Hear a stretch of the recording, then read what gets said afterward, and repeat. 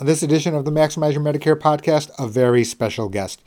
You can probably guess that I come into a wide range of people across the country on financial matters, etc., for one way or the other.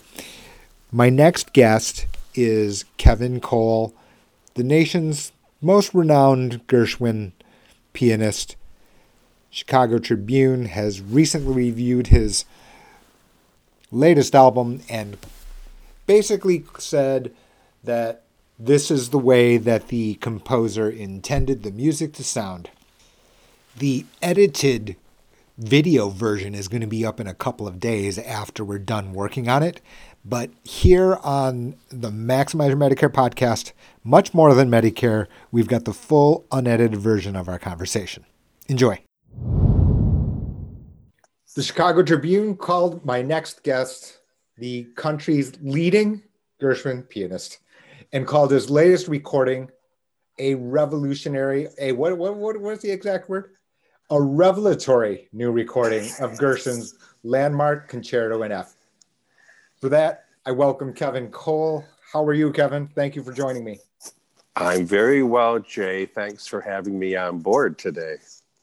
So, this review in the Chicago Tribune said basically that this is the way that the composer intended. I don't think it gets better than that, does it? No.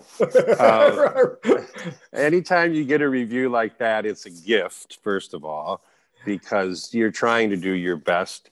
And since Gershwin has been, I don't want to say in my blood, but he's been on my shoulder most of my career, to have that kind of verbiage said about your performance is what you hope for. Because what makes this recording, first of all, stand out is that recently the scores have been restored back to Gershwin's original markings, notes, everything. Because, things get edited over time. Sure. So we were the first recording to use these, they call them Urtext, or the real deal. So if I think about it, this is a recording from Naxos, which is, for persons who don't know about classical music recordings, one of the very largest, high quality, if you will, of the, labels. I think that is very, very safe to say. Is this your first time with a large label like this? Yeah, this is my first commercial recording. I have produced myself in about 5 different recordings and CDs available for sale at my concerts or Sure, through Amazon or whatnot. But this is my very first commercial recording, and so it was very exciting. I mean, Jay, that so many of the big record companies, they don't promote like back in the day anymore, and there aren't that many. They still are pressing CDs, but most people are streaming this online, which I understand. But it's a big deal because there are 4 works that Gershwin wrote for piano and orchestra that I play all over the world. And this is the major one because it's an actual concerto. Actual concerto, right. Yeah, for piano. Right. Where the other works are rhapsodies. Raps in Blue, right. Yeah, variations. But this is as big. This is, over a half hour long. I mean, it's a big work. And so the idea, fingers crossed, is that in the summer of 2022, I'll record the other 3 works in time for the Rhapsody in Blue Centennial, which is in 2024, and the Concerto in F Centennial, which is in 2025. Now, it's the centennial. So you had mentioned in the past, that also means something to copyright type of stuff, or what happened? Well, it's interesting already because I think it's 95 years is the limit. The Rhapsody in Blue is in public domain. And as of this year, the Concerto in F is in public domain. What that means is that the scores that have been published to this point are free use. I mean, you can buy them, but you don't have to pay a royalty on them to the copyright owners. The difference, though, is with these new editions, which are actually the originals, which we've been waiting for a long, long time. Because right after Gershwin died, editors at the music publishing houses wanted to get their hands in there. Right. Well, they just want to put their name on there saying, well, Gershwin didn't really know what he was doing when he was orchestrating. He didn't study in Europe, blah, blah, blah. So we're going to correct his mistakes. And one of my favorite quotes is from noted Gershwin biographer and scholar Edward Jablonski, who was from Bay City, Michigan, my hometown, who said, better Gershwin mistakes than some hacks improvements. Right. Right. They didn't know how to handle what Gershwin was doing with an orchestra. I mean, it was just, he was asking them to play rhythms that were very foreign to most of the musicians playing in symphony orchestras in the 20s were European born. Right. So this was new to introduce jazz and syncopation and Charleston rhythms and all of that. And so he had to loosen their ties and their shoulders a bit to get them to do it. So editors, of course, go in there and say, oh, we're going to make this more standard symphony orchestra, blah, blah. And so now we've gone back. And when you hear them, what is remarkable is that pretty much every person who's reviewed it for a publication or online has said how translucent the orchestrations are, transparent, lighter, brighter, crisper. They have all these wonderful adjectives saying, and we hear more detail. And of course, a lot of that is we had a terrific recording engineer in Philip Rowland. And it's just, you hear what he intended and you marvel at it because the Concerto in F, the recording I just did, came out about within a year of writing the Rhapsody in Blue, his first public serious piece for jazz band and piano. So to jump from that to a full symphony orchestra. Full-fledged, right, is within 10 months. It's amazing. Yeah. So tell me, how did the whole process go? Like, how did you get approached by the record company? How long did that whole thing go? People don't know how this works. I don't know. I've got like a billion questions for you, but let's just start there. Okay. Well, it starts with the conductor because any soloist, for the most part, is hired because the conductor says, I want to work with them. I think they would be great for this program of Beethoven or Gershwin or Bach. And sometimes, I should say most times, the conductor has already worked with the soloists, so they know what they bring to the table. I got you. So in this case, the National Orchestra Institute, which is the summer institute at the University of Maryland, made up of players from all over the world, ages 18 through, I think, 28. And it's, I believe, a 6-week intensive where they get a different conductor every week. And what it does, it helps them prepare for their auditions for major symphonies all over the world. I see. Yep. And so what you get, this is the marvelous thing that this even exists. What you get are young adults who haven't played most of this repertoire, especially Gershwin. So they don't come to a rehearsal or a performance with any preconceived, oh, well, I played Rhapsody in Blue, or I played Concerto. Oh, I know how it goes. This is all new to them. So the conductor and I, working in tandem, are basically writing on blank pages. So they are fearless when it comes to giving this music its due. Also, they don't have the prejudices that still exist, where some people think, oh, well, he's not Beethoven. Gershwin's not. So it's for pops, and there's that kind of snobbery about it. They don't have that. Music is music to these young adults. So you have that to start with. David Allen Miller, whose primary orchestra is the Albany Symphony in Albany, New York, has been the conductor I have performed Gershwin with the most with symphony orchestras, starting in the year 2000. So we have a 20-plus year relationship. And he really gets it. He gets what I want to do. I get what he wants to do. And he's just the right conductor to make this happen. He also knows how to convey, because you can be a marvelous conductor, but sometimes you can't convey exactly what's in your head to an orchestra.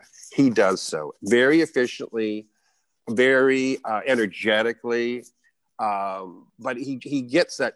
Because what's happened over time is the Gershwin symphonic works have become heavier. They've gained weight, and they've gained weight among the repertoire of different performances. Well, not in a good way. Their own.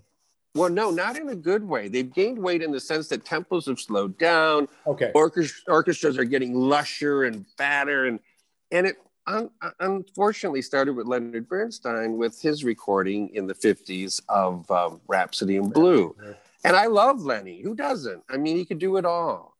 But the thing we have to remember is that George Gershwin died in 1937. It was about the time Leonard Bernstein was coming. Stein, I always do that. Bernstein, I'll say Stein. Bernstein was coming on the scene, and so by the early 40s, especially 44 with Fancy Free and On the Town and things like that, he was kind of bridging that gap between American music that Gershwin had started, American and classical music. And people were looking for another Gershwin because Gershwin died at the age of 38. So they felt cheated. So here comes Bernstein. Oh, he's our next Gershwin. Well, no one's the next Gershwin. It's Gershwin. Just like no one's the next Bernstein. He's Lenny. Right. But unfortunately, and he's a phenomenal pianist. When he conducted the Rhapsody from the piano, that became the recording that pretty much set the standard. Right. Every pianist wanted to play it like that. And so he set that up. Well, it's to me, as a pianist, very self-indulgent, but he didn't have a lot of respect for the Rhapsody in Blue. He even said so in interviews. He said, it's a bunch of tunes strung together, Okay. And, basically he felt Gershwin had a lot of chutzpah to put all this together, these tunes, and kind of stitched them very flimsily in his mind, So when you have it in your head, even if it's subconscious, it still comes across. Okay. That being said, I'm the Rhapsody in Blue now. And what happened was the symphony orchestras became the classical part of the Rhapsody in Blue. The piano had to provide the jazz. But when it was originally played, Gershwin's intention was the piano provides the classical and the jazz band that it was written for, Paul Whiteman's jazz band, was the jazzy part.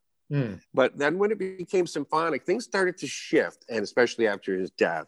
So the orchestrations became very big. And so now what I've tried to do in my approach to it is let the orchestra have some of the jazzy moments back, and I have some of the classical moments back, as well as the jazzy moments, okay? So we put the tempos brisker, especially in Concerto in F, than what people have been used to. It's been a little, it's been grander and more important and from the get-go. And we're like, no.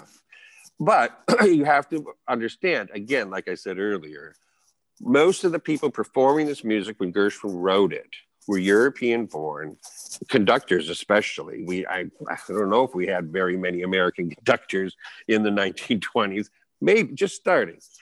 But so some of these things, you could see in the score because they mark it. They had to slow down, or they'd have to catch their breath before coming in with a downbeat for a new section. And Gershwin was just so tickled that it was being performed. He didn't get crazy on them and say, no. What? Right. Yeah. But given all that it wasn't a perfect premiere and all that stuff, it still communicated to an audience that this is something new. This is something different. This music speaks to us.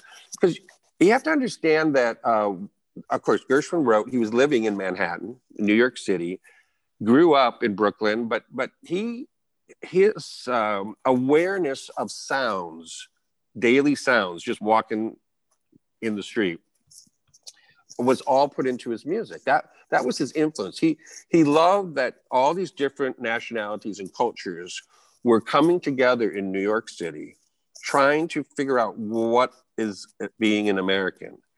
Because they were they were coming over. They're going through Ellis Island. They're all bringing their folk music with them, which he would hear. And he also, growing up as a kid, heard the transition from horses' hooves to automobiles and skyscrapers being built and riveters. And he heard all of that. And that was music to him.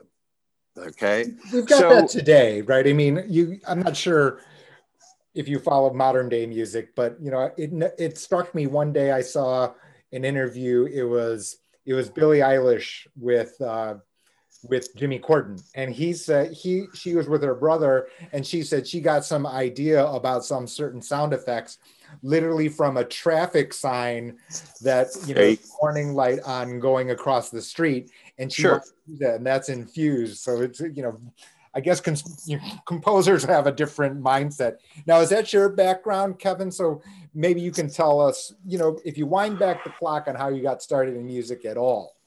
I'd like to, you know, talk about that. Were you well, it was by happenstance. Was it composition or?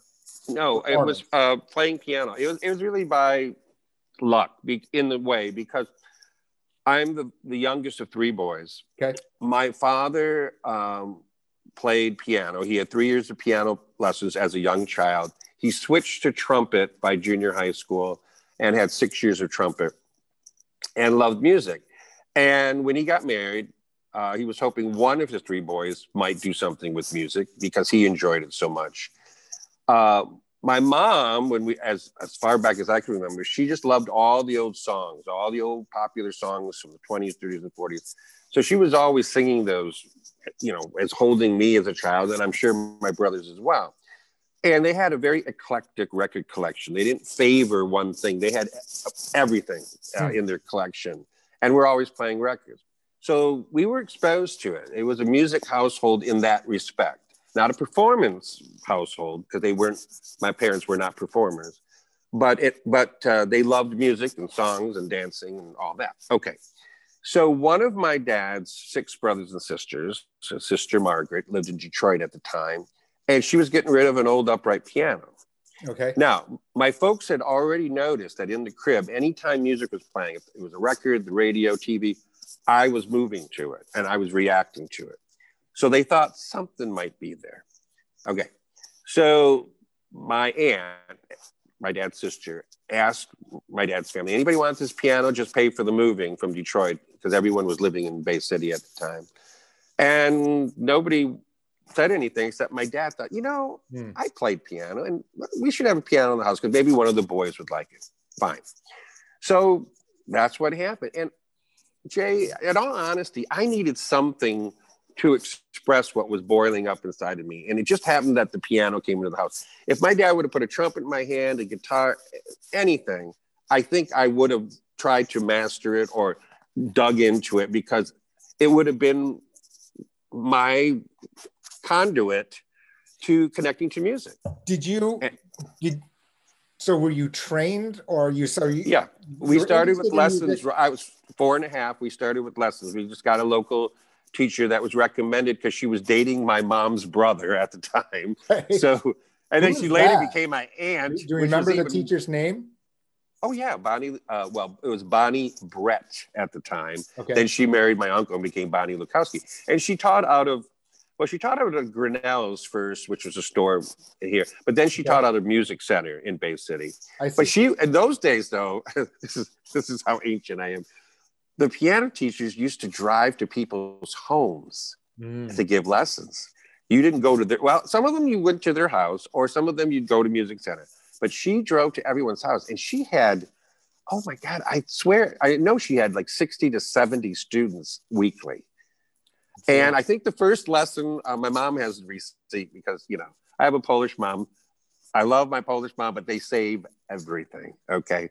They make good detectives because they have every shred of evidence. Okay, so she has the first receipt she paid for the lesson, and I think it was $1.25 for an hour.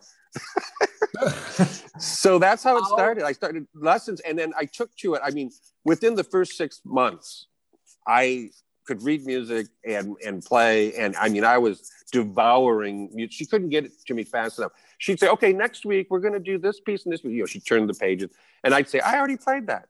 Well, let me hear it. And I'd play it. She'd, okay, then she'd turn a few more. I already played that. Because when I'd get done practicing the lesson for the following week, I was already going ahead because that wasn't enough to feed me. I don't want to say it came easy. It wasn't so much that. It was just, it wasn't enough to satisfy me just having 2 or 3 pieces for the following week. How long or who was it? Was it your teacher who said, Kevin, actually, in addition to being a hobby, this should be something more serious for you?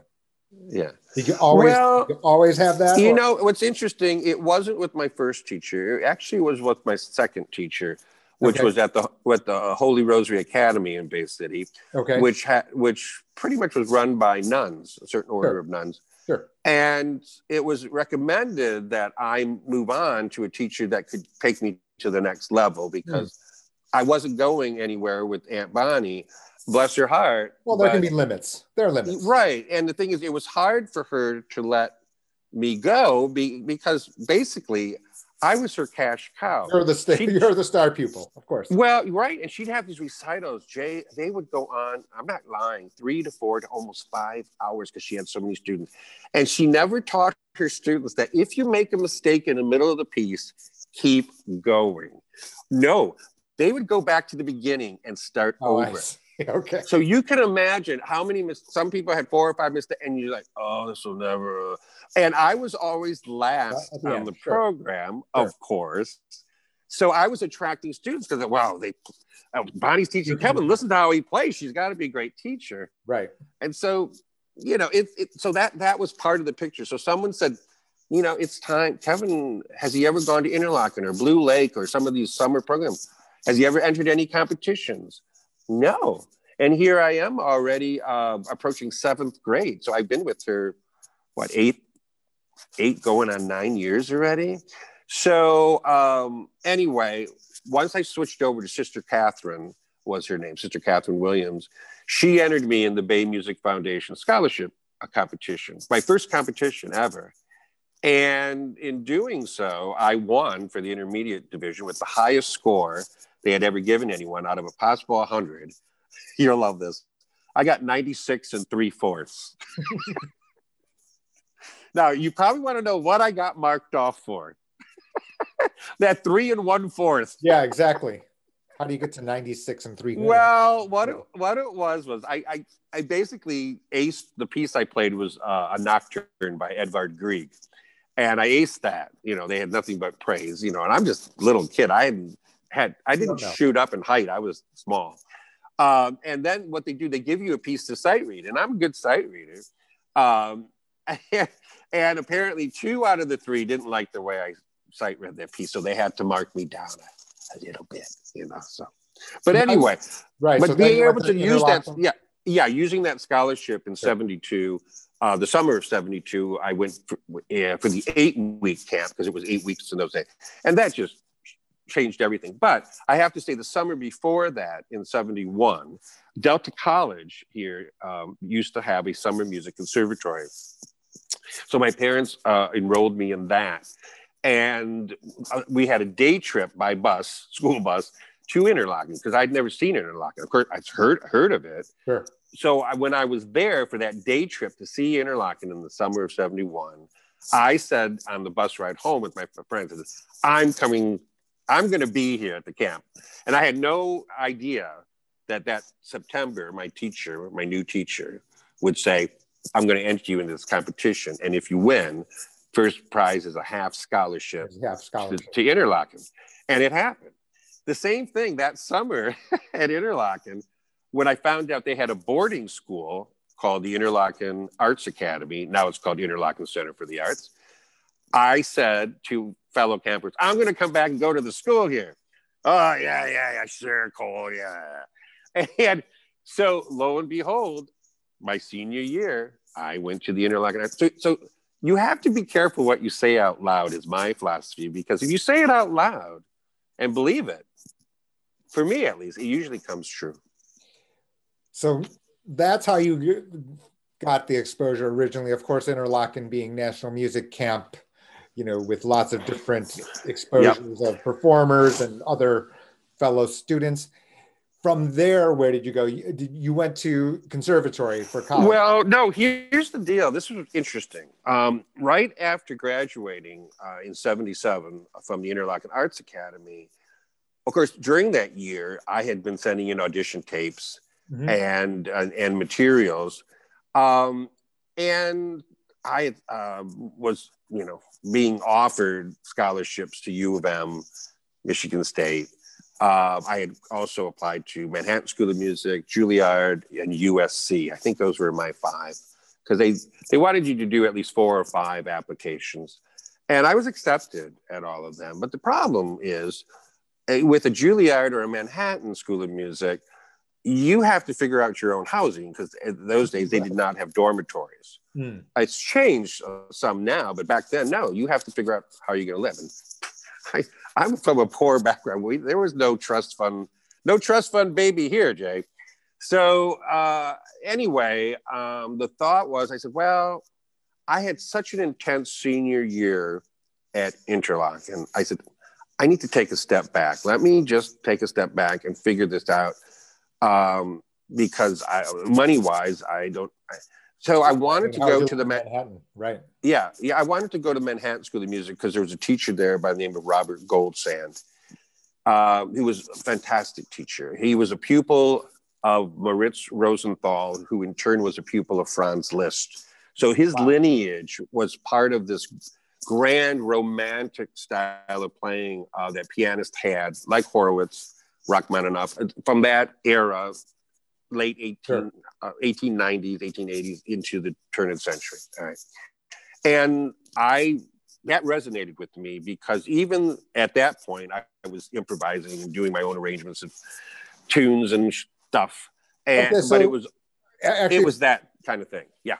So you were actually doing the arranging, from home, just by yourself, unassisted, creating variations of existing? Yeah, I mean, I was, all through my high school years, because I went to All Saints High School first for 3 years, and then to Interlochen Arts Academy.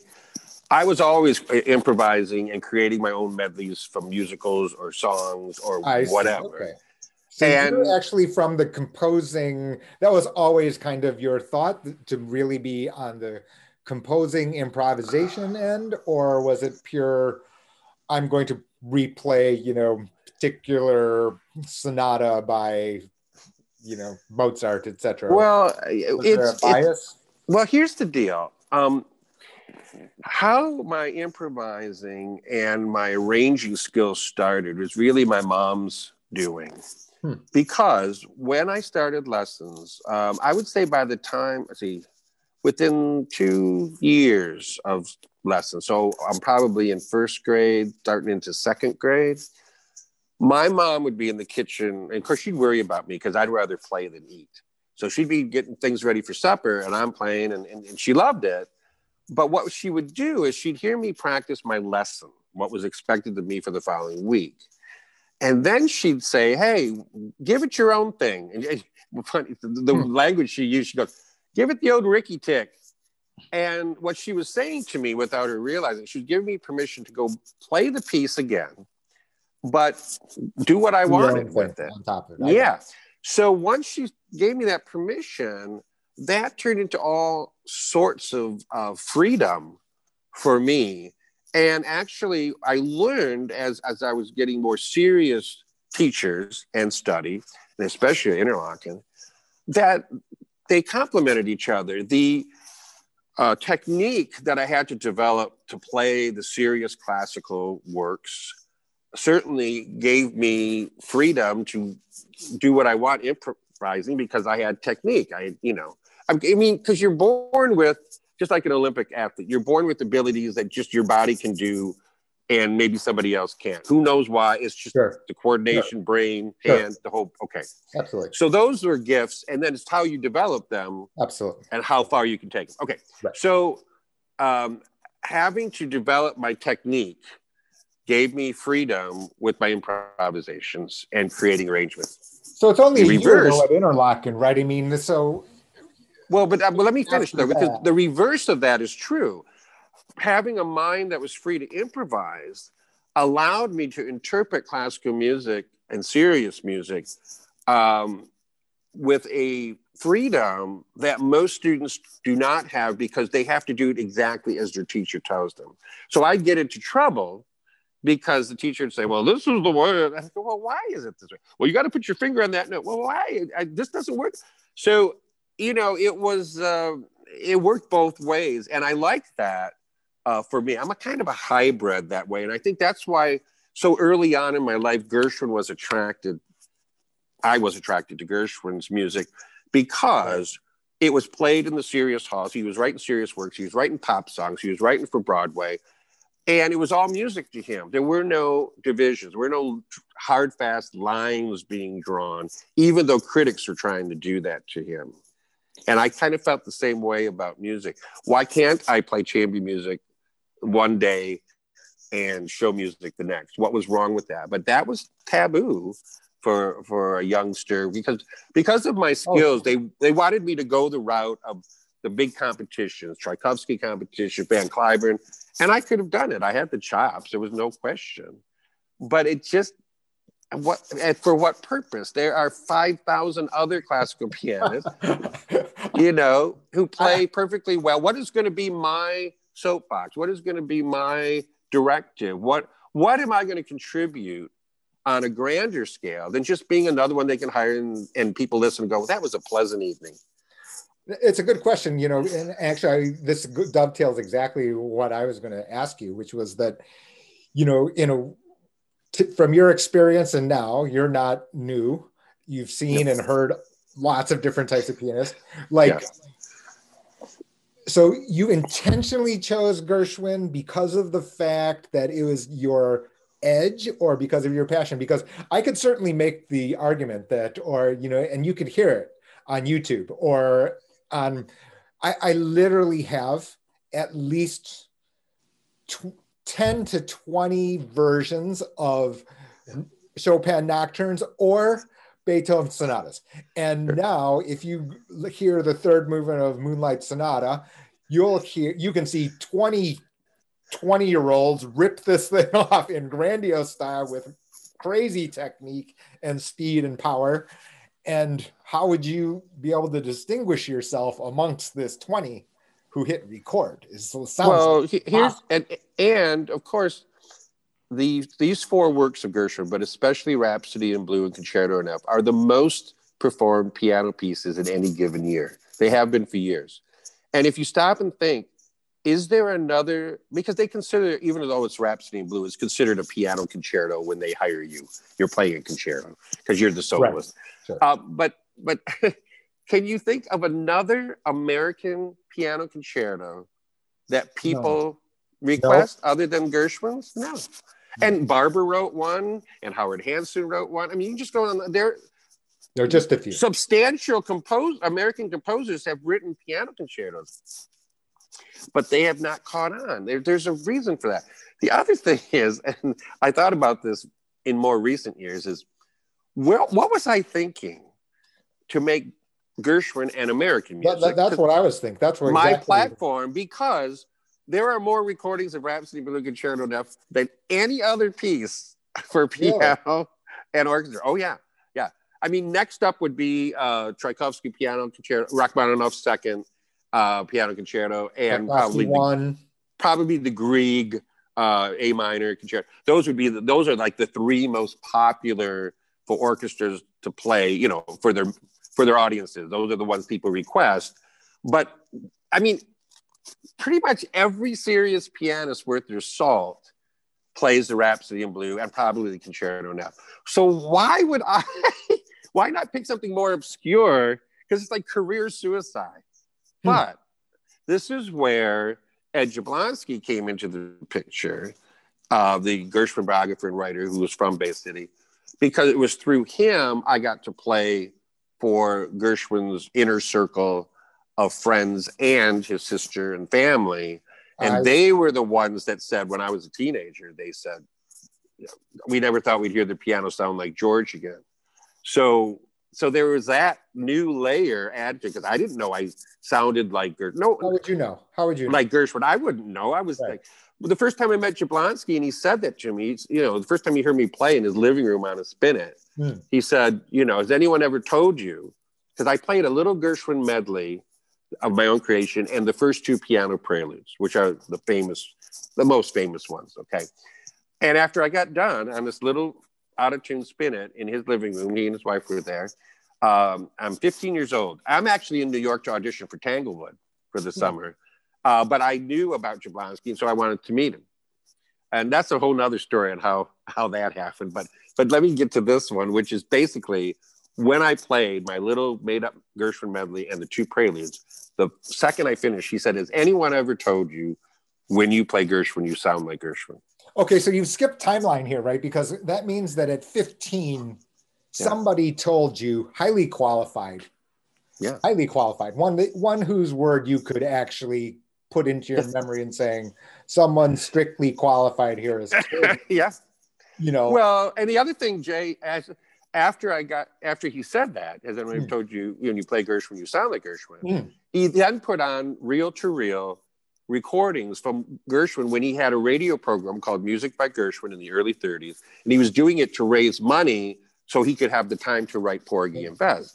Right. So I got to not only, and he played, so I got to hear him play for the first time and also speak for the first time. And Ed says, don't you think you sound like that? So I actually got to hear it and go, God, I guess I do, but I don't know. Is there something in the water? What are the odds that the foremost Gershwin authority and pianists are both from Bay City?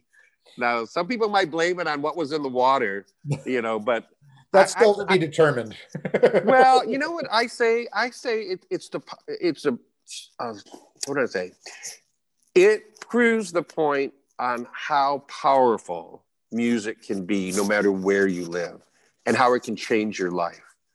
Because my hearing when I was in second grade, they were advertising on TV a late night movie, which I think would start around 11:30 at night.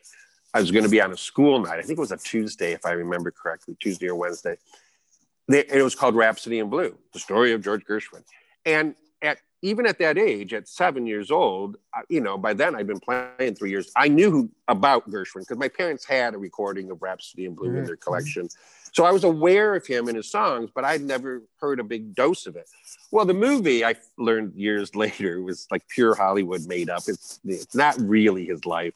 But all the music performers in that, Oscar Levant, the greatest Gershwin player after Gershwin, the original cast of Porgy and Bess, Al Jolson and Doon Swanee. I mean, all the performers were people that knew Gershwin and premiered these works of his.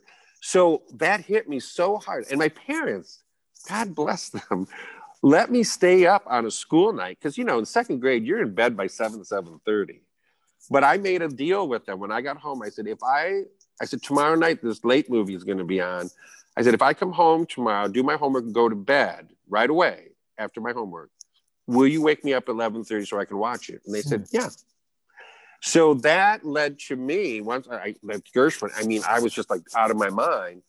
That following Saturday, which was our day for my mom to take my brothers and I to the local downtown. Well, actually, we did the South End Bay City Library, public library, to get our books. But I think this time we went downtown, if I'm not mistaken. I'm pretty sure we did. And I immediately went up to the woman at the desk and said, do you have any books on Gershwin?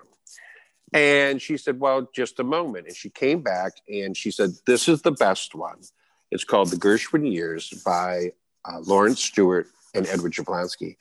And did you know Edward Jablonski is from Bay City, Michigan? And I was just like, what? And so it was like, I couldn't read all the text of the book, but I certainly could see the pictures of his life, read the captions there. And it was right then and there at age 7, I made a pact with myself that one day I'm going to New York City and I'm going to find Ed Jablonski and let him know how much I love Gershwin and I'm from Bay City. So what happened then, 8 years later, my first trip to New York, and the moment I got into the hotel, the Americana Hotel, which I think is just a Sheraton now, I pulled out the Manhattan phone book, which was huge, probably almost as big as I was, turned the page to Jablonski, E, and there was a whole bunch of them. And I literally put my finger on one, called him, and that was the right one? and it was him, yeah. And I remember exactly what I said. I said, hello, is this Ed Jablonski? He goes, yes. I said, well, my name's Kevin Cole. I play the piano. I'm from Bay City, Michigan, and I love Gershwin. I might have said two. You couldn't have made that up. You couldn't call up a random person and make that up. So you knew that. No, I said, I love Gershwin too. And then there was this chuckle on the other end of the phone. And through our conversation, he and his wife invited me for supper the following night. And that's when I played for him. You know, that's the backstory to playing for him and him saying what he did. So what consequently happened during parts of my summer, starting, you know, in my junior year, senior year, and then once I'm out of high school, I would go for a couple of weeks, 2-3 weeks at a time, and stay with the Jablonskis. I see. And because they had kids, well, their youngest was my age, Emily, and they have another daughter, Carla, and David. And he would have these gatherings, and one in particular was when he had Gershwin's sister, Frances, her husband, Leopold Godowsky II, whose father was the famous classical pianist, Leopold Godowsky. Also, Leopold Godowsky II was one of the co-creators of Kodachrome for Kodak, so made a zillion off of that. And he also had Kay Swift, who was a paramour of Gershwin's, but a composer in her own right, who helped him write out Porgy and Bess, and, you know, was his right-hand gal, Emily Paley and Mabel Shermer. And so he had this afternoon where I sat and I played my Gershwin medley. What he did first. Oh, that's right. Ed had a reel-to-reel recording of me playing the first movement of the Concerto in F, which I did at Interlaken, not by winning Interlaken's concerto competition, which I did not win. But Michigan, the state of Michigan, used to have a Michigan Youth Arts Festival, and Central Michigan University used to host it. They had an honors orchestra that would meet, I don't know, a couple of times a month down at the University of Michigan, made up of students, 125 students from all over the state.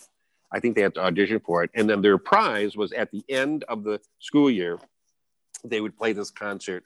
And this particular year was going to be held at Interlaken, my senior year. So I entered the competition unbeknownst to my piano teacher at Interlaken, because he wanted me to stop playing the concerto now, blah, blah, blah, all this stuff.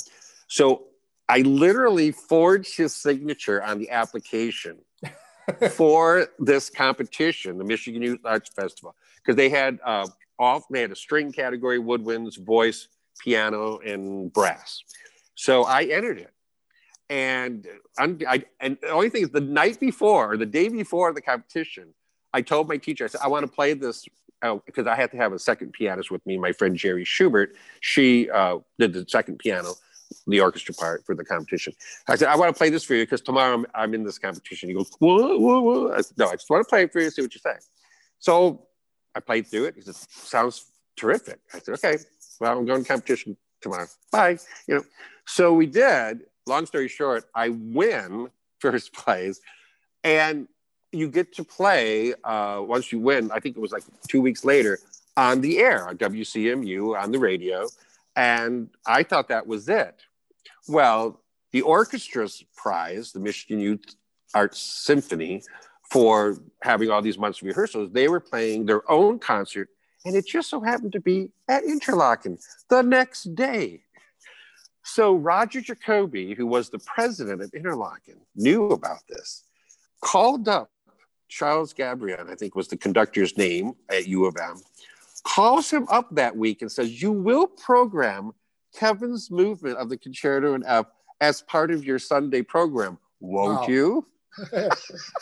So I was kind of vindicated because I didn't win Interlaken's competition. I brought my own orchestra. In May. It was just like 3 weeks before graduating. And here I am, and they're doing all this other repertoire. And then I come on stage to play my one movement. And so it was a real blast. But so anyway, that recording is what I had a copy of it for Ed.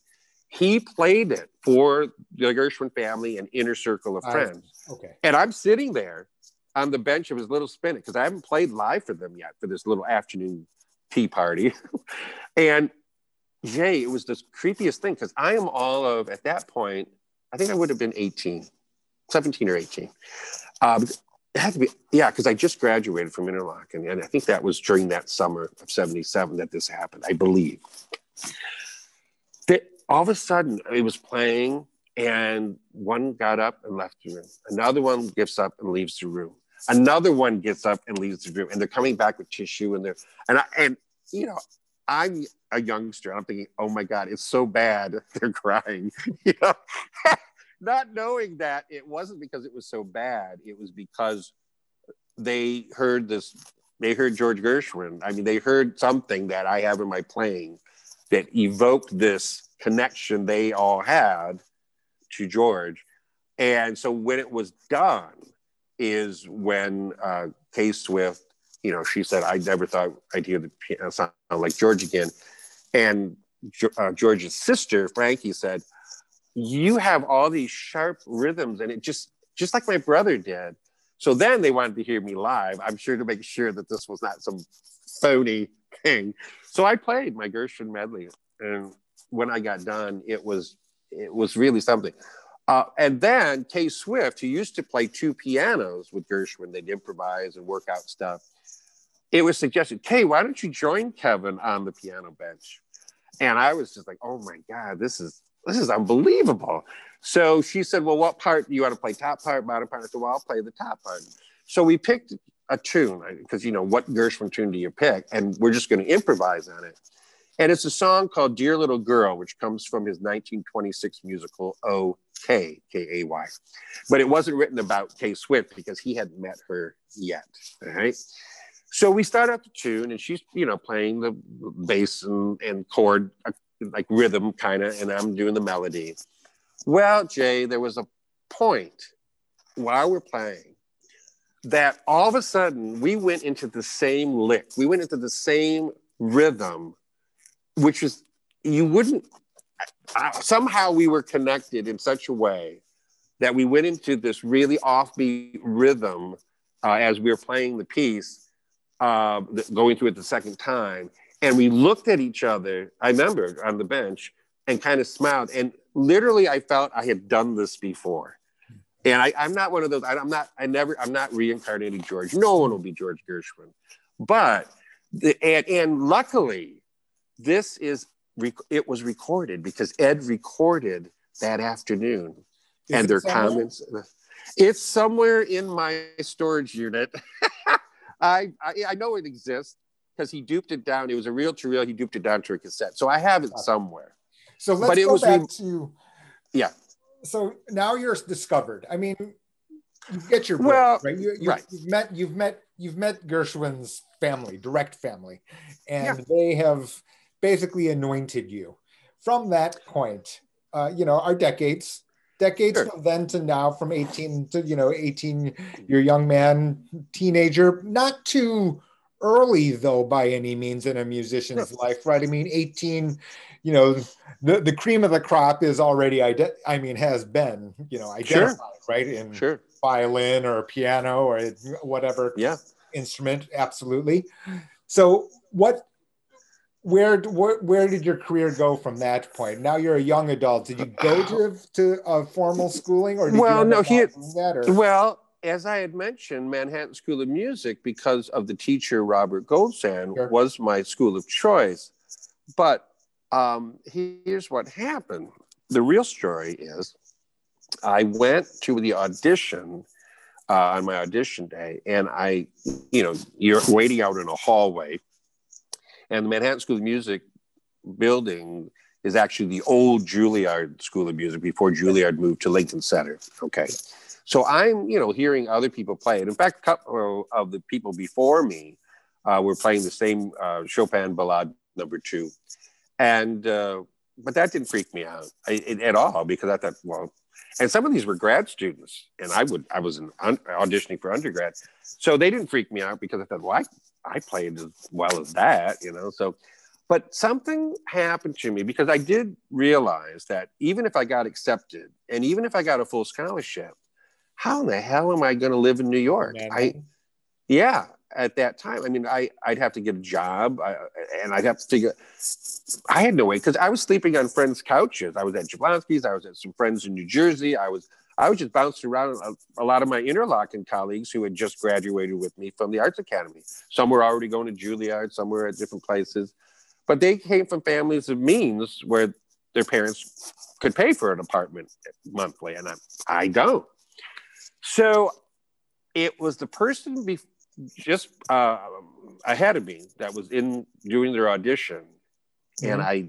and I thought, I gotta leave. I can't do this. Why even waste your time? So I walked out.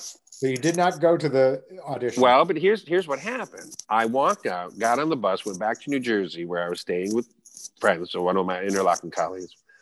But I had to have their phone number was the contact number. The very next day, Robert Goldsand, the piano teacher, calls me. Where were you? And he was from Vienna, so he had a little bit of an accent. Where were you? And I explained to him. I said, I just didn't feel worthy. He said, I want to see you this week. You come tomorrow to my studio, 6:00, and I want to see you and hear you. I said, okay. Because he had played at Interlochen my senior year, and that's where I heard him. And when I heard that, the tone, how he played, I was just like, oh my way. He could play a C major scale and make you weep. And I went, okay, I want that. I know I can do that. I want to know how to do that. So I went the next day, took the bus into the city, went to Manhattan School of Music. And I get into his studio and he says, play what you're going to play for your audition. So I had a movement of Beethoven's Sonata. I had the Chopin Ballade. And then I had Gershwin 3 Preludes. Lo and behold, he had recorded on commercial recordings. He's actually, even though he's European born, he's recorded more American piano works at that time than any other pianist had. And he was the equal to Horowitz and Rubinstein, but he didn't have the PR machine behind him like they did, even though he had his Carnegie debut when he was 16. He wasn't married to one. He also wasn't married to one of the composers. Yeah. So anyway, I played Horowitz. For people who didn't know, that's Vladimir Horowitz. But anyway, let's So after I got done playing my audition works for him, he said, let's go back. And he always had this little stub of a cigar. I don't know if he really smoked it, but he had it there, and it wasn't lit or anything, but he was just so kind. And I remember noticing up close, because I hadn't seen his hands up close before, that he had the advantage physically that these 4 fingers were almost even across. As you notice, we have spaces, Right. He didn't. This finger was almost as long as that, and this one. So talk about for even touch. When they're almost, I thought, oh my word, I'm going to have an operation. Chop that up. No. So anyway, we went back through a few pieces, and what I loved about it, because I had these teachers that half the lesson was spent, they talked about what they did, who they did, made music with, blah, blah, blah. It was more about their career than it was about a lesson. And that can be entertaining, but I want to learn. Okay. I'm paying you to give me something of what you got so I can move on. He didn't do that. He said, okay, this measure here, play that for me, or at least 4 measures, and I'd play. And then he'd go, oh, why don't you try? And he'd show me something. And I'd go, okay. Everything he pointed out, and there weren't a lot, I'd say half a dozen, 8 different things and pieces. Everything, what he told me to do, fixed it immediately. No fuss. No muss, no pontificating, just try this. And I went, oh my God, this is amazing. So what happened to end the chapter with Goldsand was I studied privately with him because I could not afford to go to the school and live in Manhattan. So for about 6 months of sleeping on people's couches, I studied privately with him. What's your first big break after that? Well, I came back to Michigan then because I didn't know what I was going to do. All right. And so I thought, well, I got to get myself out there as soloist so that I'll get hired. And so Saginaw Symphony, I had played in the orchestral piano as a member of the orchestra in my high school years because I was early high school years, junior high and high school, because I was studying with the then conductor Gideon Grau's wife, Irene Grau. She was after Sister Catherine. So I had that experience. And then I entered competition, and I think one of them was you get to play a movement with the Saginaw. It was called Saginaw Symphony in those days. And I did. And so then I got hired a couple of times as soloist with Saginaw. And then that branched out to a few other Michigan orchestras. But it was basically, it was a haphazard career in the early days because I had this reputation that I had to push out there of playing Gershwin like Gershwin. Okay. And I had to promote that and hope conductors would say, well, I can get, Aunt Tilly to play Rhapsody in Blue. Right. Why would I get Kevin? But once they had me, then I'd be a repeat performer with the group. And that's the whole thing. See, I have to hit a home run, especially with these pieces that like they can hire anyone for. I have to prove to them that I can hit a home run every time I'm at bat at that piano. Because I don't have the television or film or whatever exposure that some people like Along Long in today's world or others back in the day had. And so the proof is in my playing. I can't make mistakes. I just can't. And if I make them, nobody better know except me, right? Because my next job depends on it. So basically, Jay, it was just word of mouth through conductors and the executive directors, orchestra managers who would say, "Yeah, we had a great experience with Kevin. They'd say somebody would say, "Hey, we're looking for a soloist for." Oh yeah, you want to get Kevin? Oh really? Really? He's that good? Oh yeah. The audiences just go crazy, and he's a really nice guy, but whatever.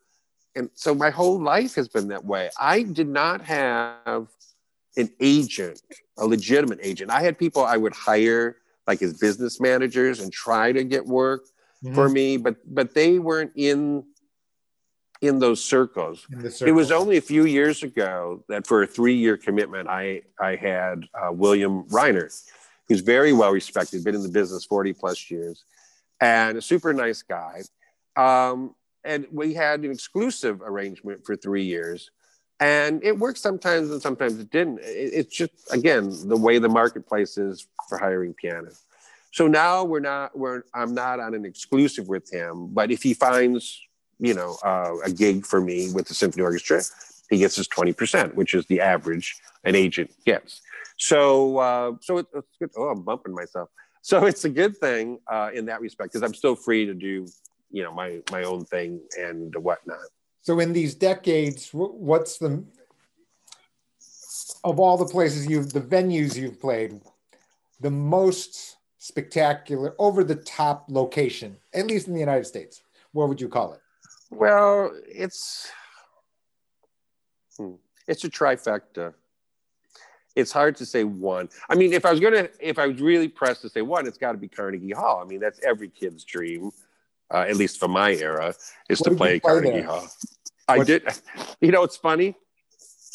I played Gershwin with the Albany Symphony. It was part of a program that doesn't exist anymore that they would do called something had to do with Spring for Music, I think is what it was called. And the whole idea of this festival, it was a week-long festival, was they'd have 5 different orchestras. The orchestras had to submit a program of lesser-known works by American composers. I see. Things that aren't played as often. And so the Albany Symphony had already got on the program, and then so they submitted again. But if you've been on it 1 year, you have to skip a year. You can't reapply, so it's every 2 years. So David Allen Miller, the conductor, I remember very distinctly, because this is going to sound like name dropping. So I apologize. No, that's okay. No problem. But I was actually visiting my friend Dan Brown, the author of the Da Vinci Code. Oh, is that right? Books. Yeah. Well, that's another story. We became friends when I was out in LA back in the day, a struggling singer-songwriter. He was a struggling singer-songwriter, and we met. Not struggling any longer. No. But anyway, I was actually visiting him. Okay. In New Hampshire, when I got a call from David Allen Miller saying, "Hey, I'm going to submit this program to Carnegie Hall for this festival." He said, "I want to do both Rhapsodies, the Rhapsody in Blue and the second Rhapsody, because the way we do Rhapsody in Blue is unlike anybody else, even though it's a really well-known piece. The way we interpret it is so authentic to Gershwin, and putting the two Rhapsodies together. So he submitted that, but then the committee said, eh. So it just became the second Rhapsody, which is the piece I had at that point played the least. I think I'd only played it 3 other times before Carnegie Hall. Excuse me. And then I thought, I don't care if he asked me to play Mary Had a Little Lamb, it's Carnegie Hall, right. And it's taken me 50 years to get there. Okay. Because it happened in 2013. And so I did. I played the second Rhapsody, which is actually the name that Gershwin gave it was the New York Rhapsody. And then just like a couple of weeks before the premiere, someone said, oh, no, that's not, you need something that sounds more classy than that. So he said, all right, second Rhapsody, which I think is a horrible name because, second always sounds like it's not quite as good as the first Rhapsody. Yeah. Right. But anyway, I played it. It was broadcast all over the country. But David is, the conductor, David Alan Miller, is so good to me. He did the same thing when I made my debut at Hollywood Bowl in 2003, 10 years earlier. Wow.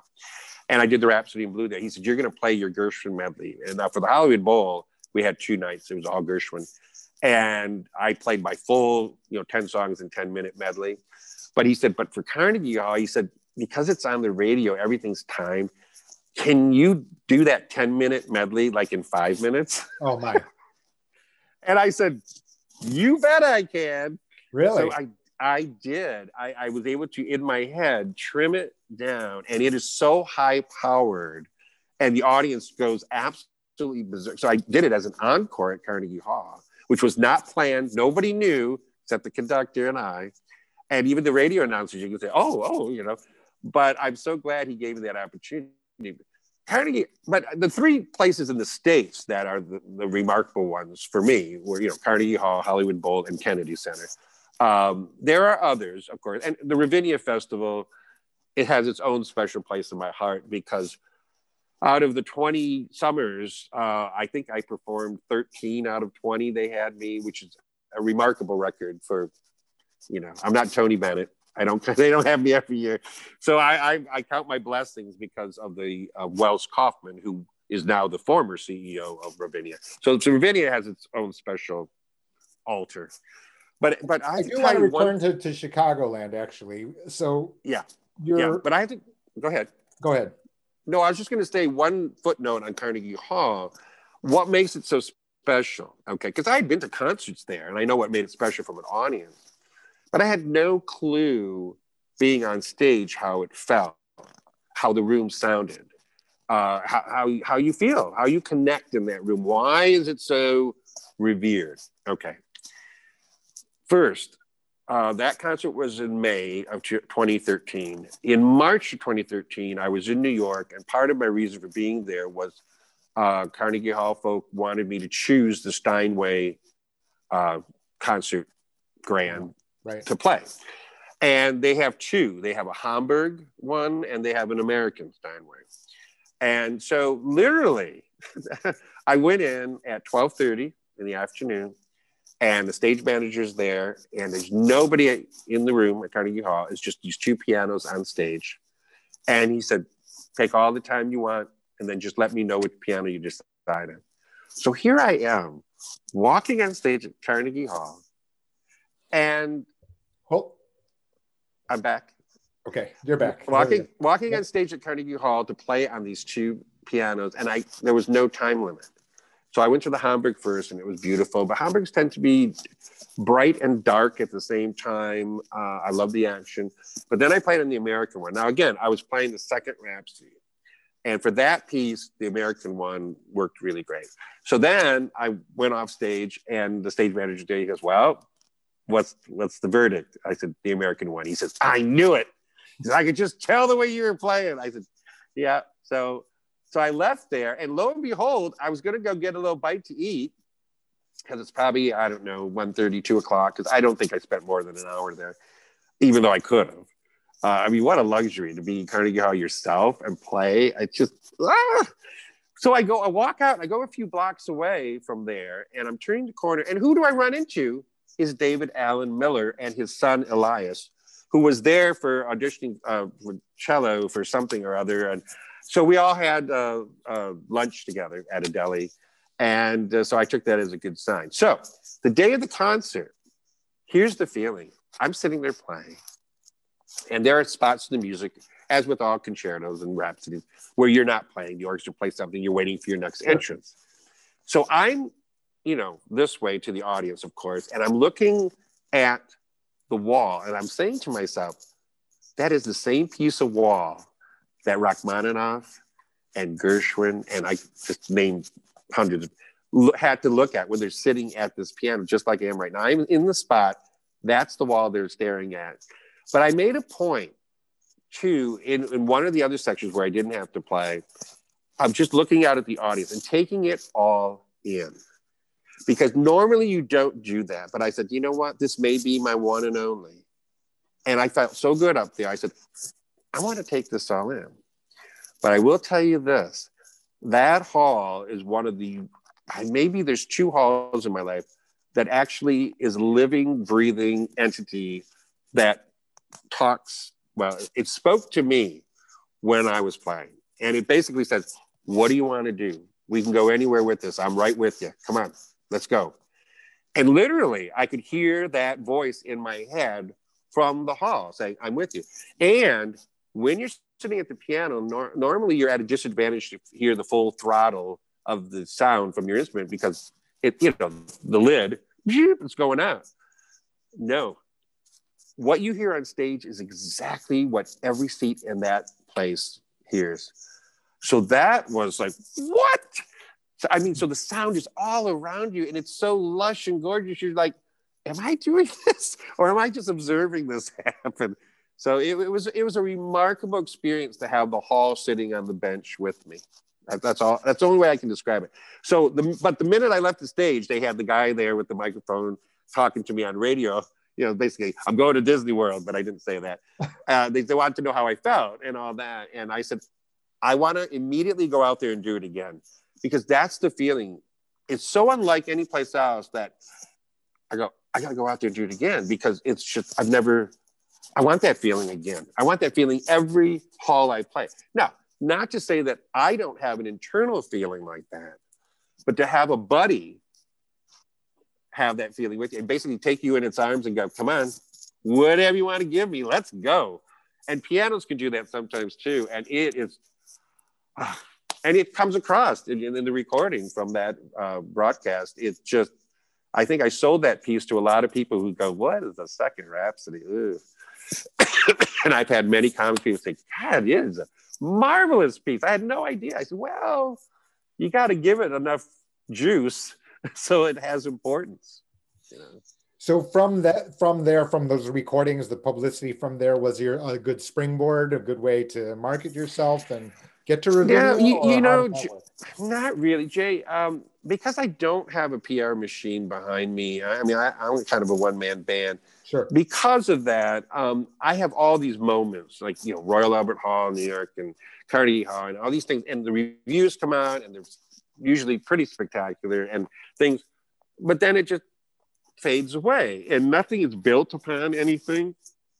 I mean, I can put things on my website, but you really have to have somebody that's getting you the interviews in People magazine or whatever, or getting you on the talk show circuit, and I don't have that person or persons to keep me in the news. In the loop. Yeah. I mean, I get publicity just prior to a concert, depending on the orchestra's PR department. Sure. And I'll get a little bit afterwards when the review comes out.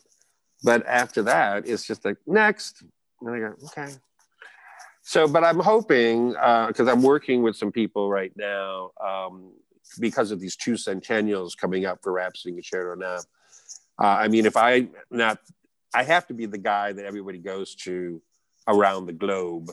So the idea right now is I'm working on setting up a real tour, not just one-nighters, which is, basically my life. I just get hired for 1 or 2 concerts and that's it. There's no rhyme or reason, but I want an actually coordinated world tour for 3 years, doing nothing but an all Gershwin evening to celebrate both pieces. we'll Before we see. get back to your tour, and I'm sure that we'll be able to, hopefully people will be able to listen and get to your, other resources and become more aware of all things Kevin Cole. So somewhere in between here, though, we spent time in Chicago, from what it sounds like. So for people who don't know, Ravinia is a Chicagoland outdoor festival, a very huge one. The world's leading Oh yeah, performers almost yeah. always Since go there. since 1904, they've been around, and they are the country's largest summer music festival because they cover everything: rock, pop, classical, you name it. Yeah. And during that period, at some point, you had a health scare. I did. And it's actually it was it was when I moved back to Bay City after 22 years in Chicago. Okay. And I moved back because my mom had been ill. And your mother is how old? Well, she's 89 now, and she's fantastic. I mean, great. As she likes to tell everybody, I still got my marbles. I said, yeah, I know you do. I know you got every marble you were ever given. But I was driving that 5-hour drive between Bay City and Chicago a lot. Mm-hmm. And so I was barely in my apartment. I would literally drive to Chicago the next morning, get on a plane to play the concert, come back to Chicago the next morning, drive back to Bay City. So I said, this is silly. You were not even living. You were no. And so I said, you know what? There really isn't anything happening in Chicago, and Ravinia Festival, they will fly me in from anywhere anyway, or I can drive down. Right. And that's in the summer. So maybe I should regroup for 1 to 2 years, save some money, because obviously the cost of living is a lot cheaper in Bay City, Michigan. So I moved back in June of 2016. And little did I know, my mom was on the upswing. She was doing great. But little did any of us know that by November 3rd, my dad would die. Excuse me. That was unexpected. He went in for a CAT scan on Gershwin's birthday, of all things, September 26th. And but basically 5 weeks later was gone from T-cell lymphoma, which there was no cure for. Yeah. And so that was out of the blue. I think that he knew, since I had just moved back to Bay City, I had an apartment in Essexville, that he thought, now's my chance to exit. He was 87. But he was in perfect health. He had just had blood work and everything done in the month I came back home in June. And he was perfect. And then he got a cold in August, and then boom. So that changed my picture, because I thought, okay, well, I guess my apartment's going to be a storage unit, because I'm going to move back home into the house, because my oldest brother, who's retired, is there, and my mom, and they don't drive, either of them. So I said, okay, that's what I'm supposed to do. I let go of my apartment then the following year. I fulfilled my year's lease because I had to have my stuff somewhere. And lo and behold, let me see, when would that have been? Well, it would have been January of 2017. I just noticed that there was numbness on this side of my face. And then, as the months progressed, I noticed that my taste buds were off, and the numbness was kind of halfway through the right side of my tongue. I noticed I was having some hearing problems with this ear. Excuse me. And every once in a while, I felt a little toddly. I'd be walking down the steps, and all of a sudden I had to catch myself. And that's weird. But I felt such blockage at a certain point by Thanksgiving of 2017. I said, I better go see an ENT. Maybe there's some kind of infection, blah, blah, blah. And from that meeting, he said, you got to have an MRI. From that MRI, he said, you have an acoustic neuroma, which I'd never heard about. It's a certain kind of tumor. He said, you have to go see Dr. Babu at the Michigan Ear Institute down near Novi, Birmingham area, north of Detroit. Went to see him. He showed me the MRI. Said, it's pretty big. We got to get this out of you. So March 19th of 2018, I had an 8-hour surgery to remove a life-threatening brain tumor. What's so weird is that it never impeded on my performing. In fact, I did a concert the Saturday. Was it the Saturday? either the Friday or Saturday. I think it was a Saturday prior to the Monday of my surgery with Sylvia McNair in Ohio. And she drove me to Ascension St. John's Hospital in Novi after that concert in Ohio. And I played for her. And so it was very odd. I mean, I had things that were bothersome, but never to the point where it stopped my performing. And I didn't really realize how serious it was, which I guess is a hidden blessing. Everyone else around me knew I'm freaked out now. So yeah, this was kind of life and death, and I never felt that. I felt in good hands with my surgeons. I just thought, well, they'll get this out of me, and that'll be that. And lo and behold, after this, oops, that was just showing me a little low power is what it's showing me. Part 2 might have to come up in a minute. But anyway, I had the surgery, and what I did was, and I had heard that surgeons listen to music sometimes when they operate. And since this was an 8-hour, it's an 8-hour surgery if it goes well. It's 12 hours if it doesn't go well. So I handed Dr. Babu assistant when I got in that morning, early morning, the CD and said, hey, if they listen to music, this is my Cole Plays Gershwin CD. So I heard after the fact that he had played it because he gets everything ready. And then another doctor comes to do the lifting of the tumor off. So I heard after the fact that Dr. Babu told the other doctor, you got to hear this. This is the actual. Yeah, you got to hear this. So they listened to it. He listened to it, and the second surgeon listened to it.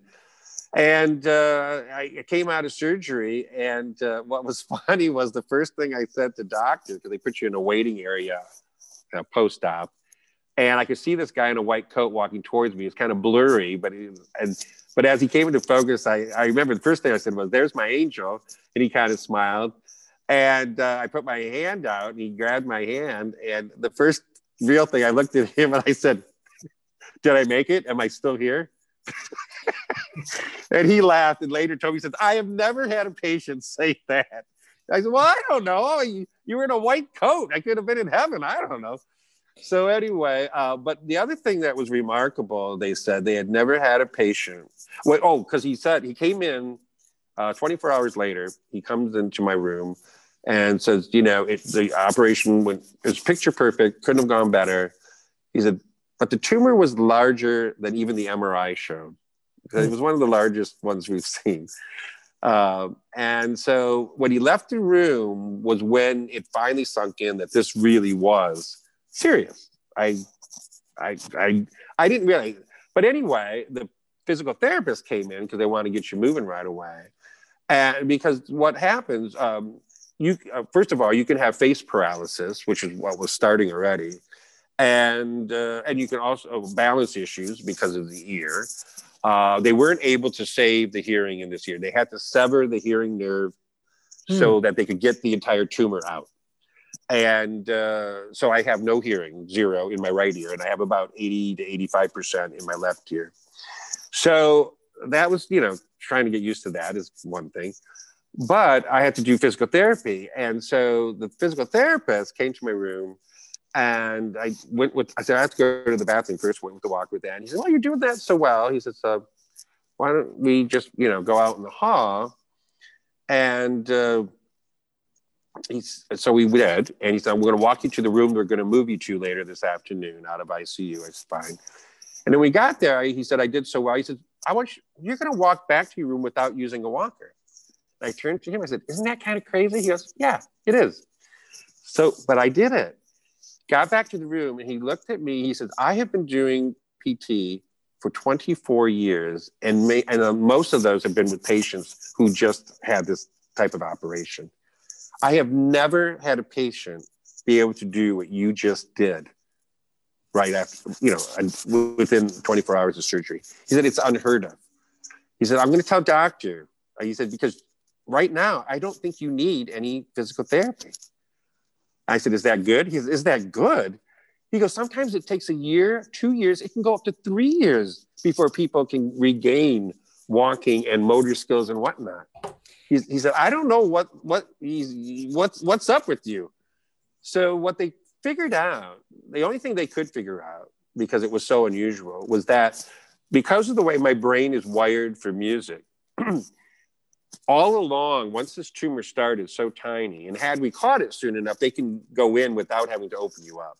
But again, I didn't know, He said, Dr. Babu said to me, he said, what we figured is the way your brain is wired because of your years with music, anytime a physical thing was happening that could have gone worse, your brain was rewiring and finding a way around it so that you didn't have the major symptoms a person really has before they go into this with a tumor your size. So was there any concern? I mean, you had to be concerned, obviously, at some point. Any concern that you'd be able to, that there would be, a barrier to start playing again? Absolutely. In fact, I didn't touch the piano for about 5.5 weeks.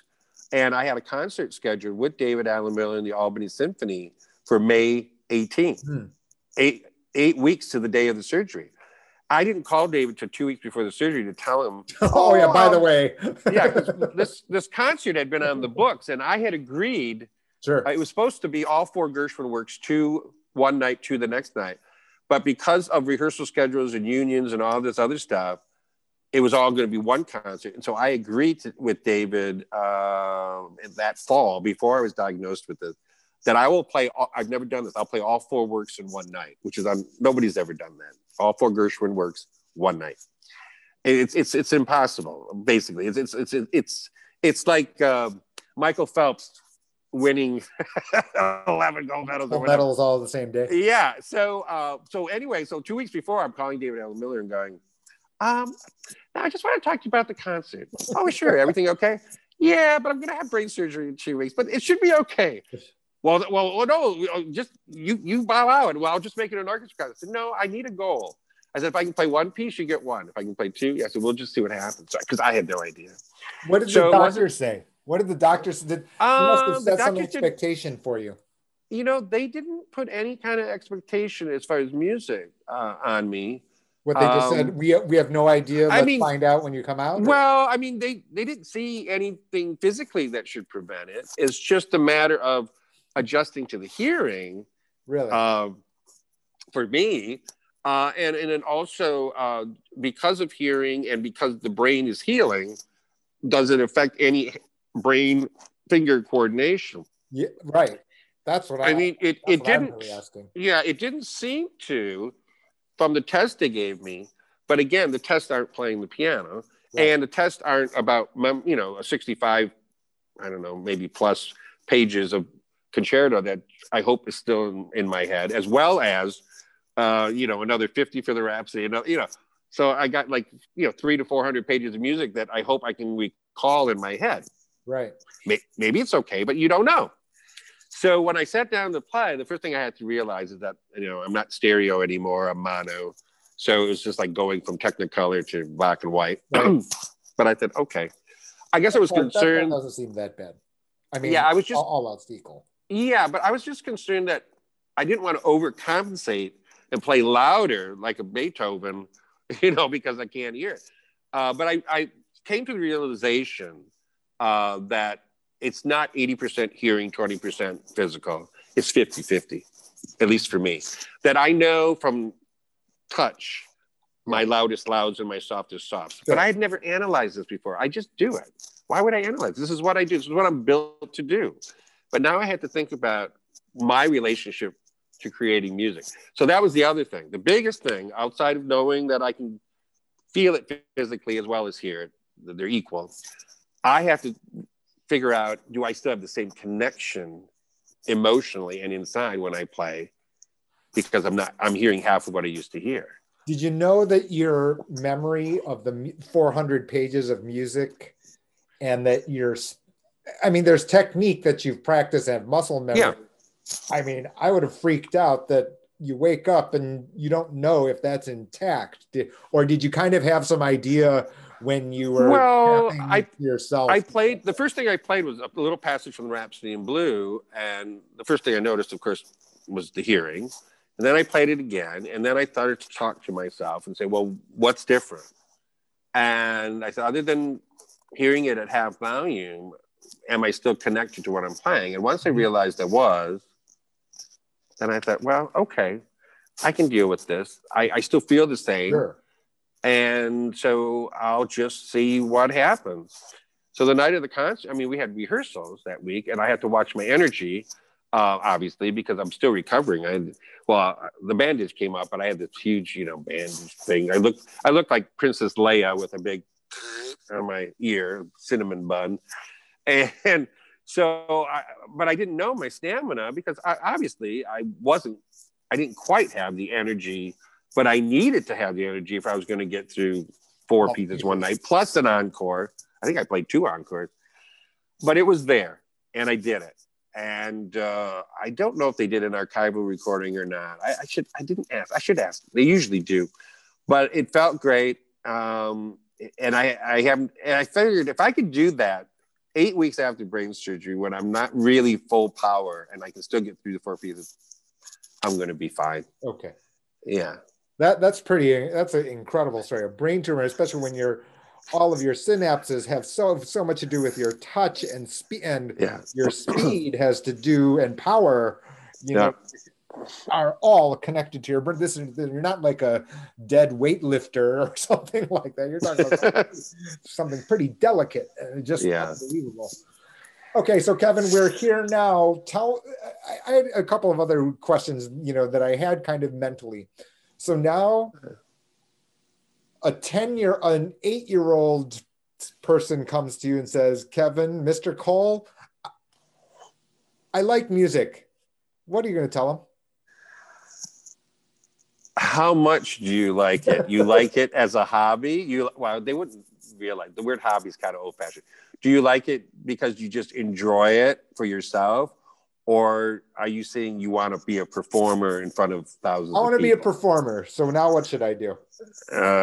Study and really fine-tune your craft and decide what type of music is going to be your platform. How? Because it doesn't. You can't be. Well, even at 8 years old, unless you're some kind of child prodigy, okay. It's not too early you should explore all genres of music for piano, because something's going to speak to you, and it may speak to you early, or it may speak to you as a teenager, or even later. Excuse me. People have to realize George Gershwin wasn't born a prodigy like a Mozart and all these others. He didn't come to music till he was like 10, 11 years old. In fact, he thought that anyone that played music of his classmates was a sissy. And he'd get in fights about it. He could care less about music. But he heard a classmate of his in a school recital play Dvorak's Humoresque on the violin. And for some reason, that kid, Max Rosen, was a friend of Gershwin's. I don't know how he slipped through because he played music. But after Gershwin heard that piece of music, it unlocked something in him that he wanted to go into music. I mean, so much so that he went to a neighbor. I don't know if he had a store, but he had a player piano at this, I'll say, general store. And Gershwin would skip school and he was going to that player piano, pumping it, putting his fingers in where the keys would go down, and taught himself 2 pop songs of the day that way with no piano lessons because he was so driven.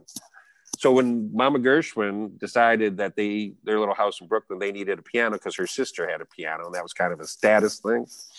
Piano came through the window, and they thought Ira, the older brother, would be the one to get lessons. George ran to it, sat down, and played those 2 pieces.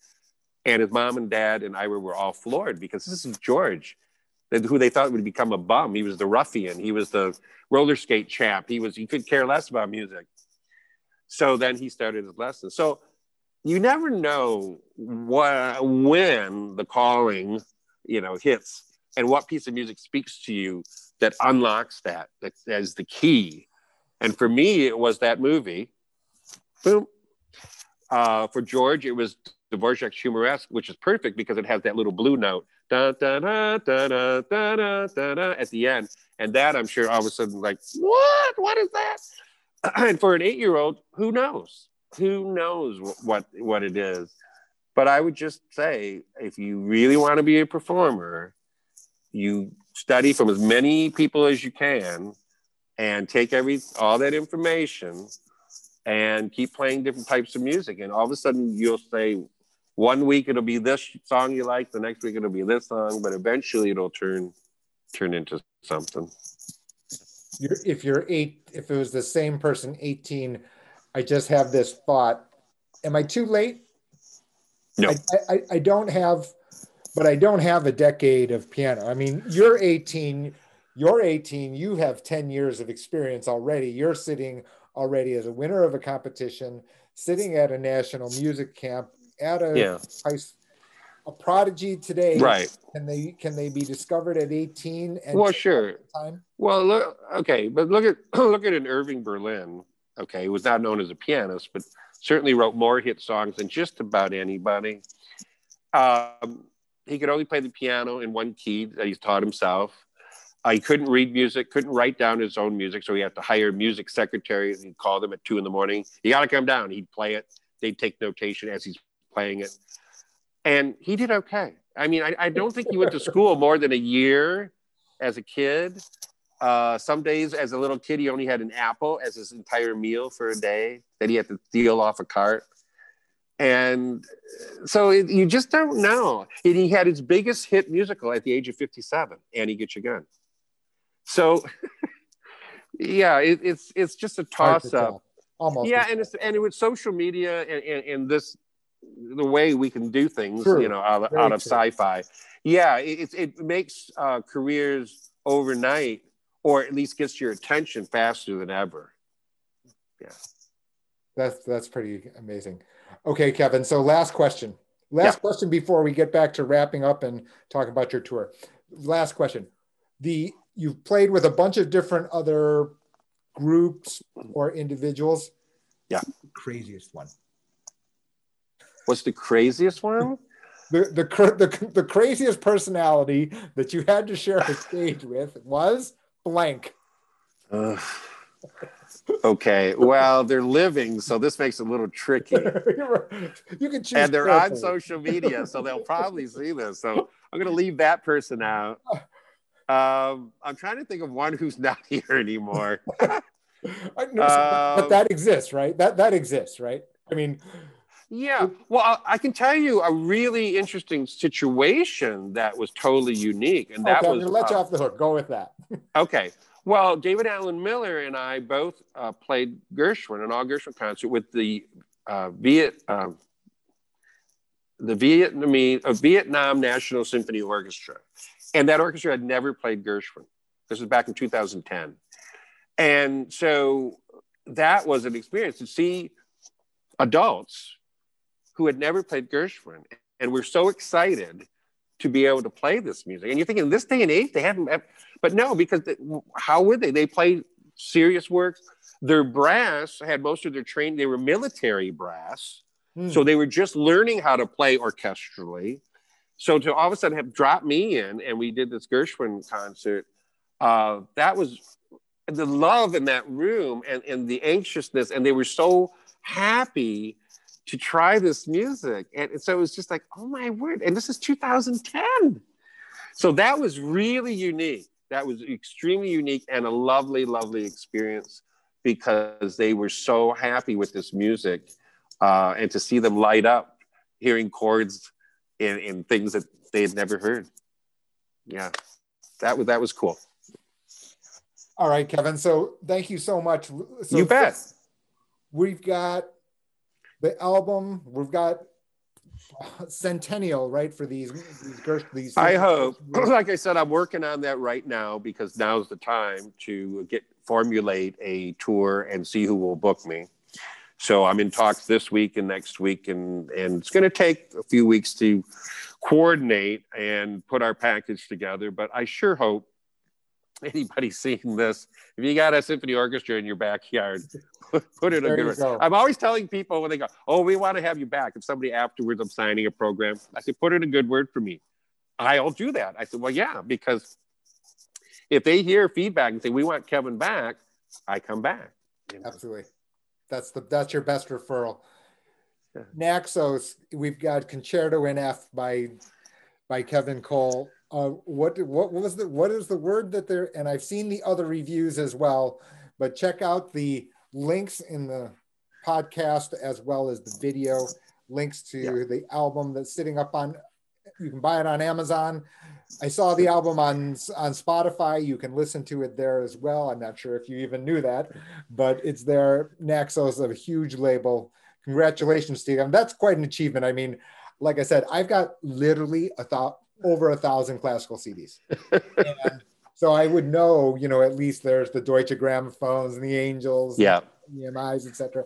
And of course, Telarc, and certainly out there is Naxos and, that niche group of, very highly specialized musicians, etc. And, congratulations. That's pretty. Thank you.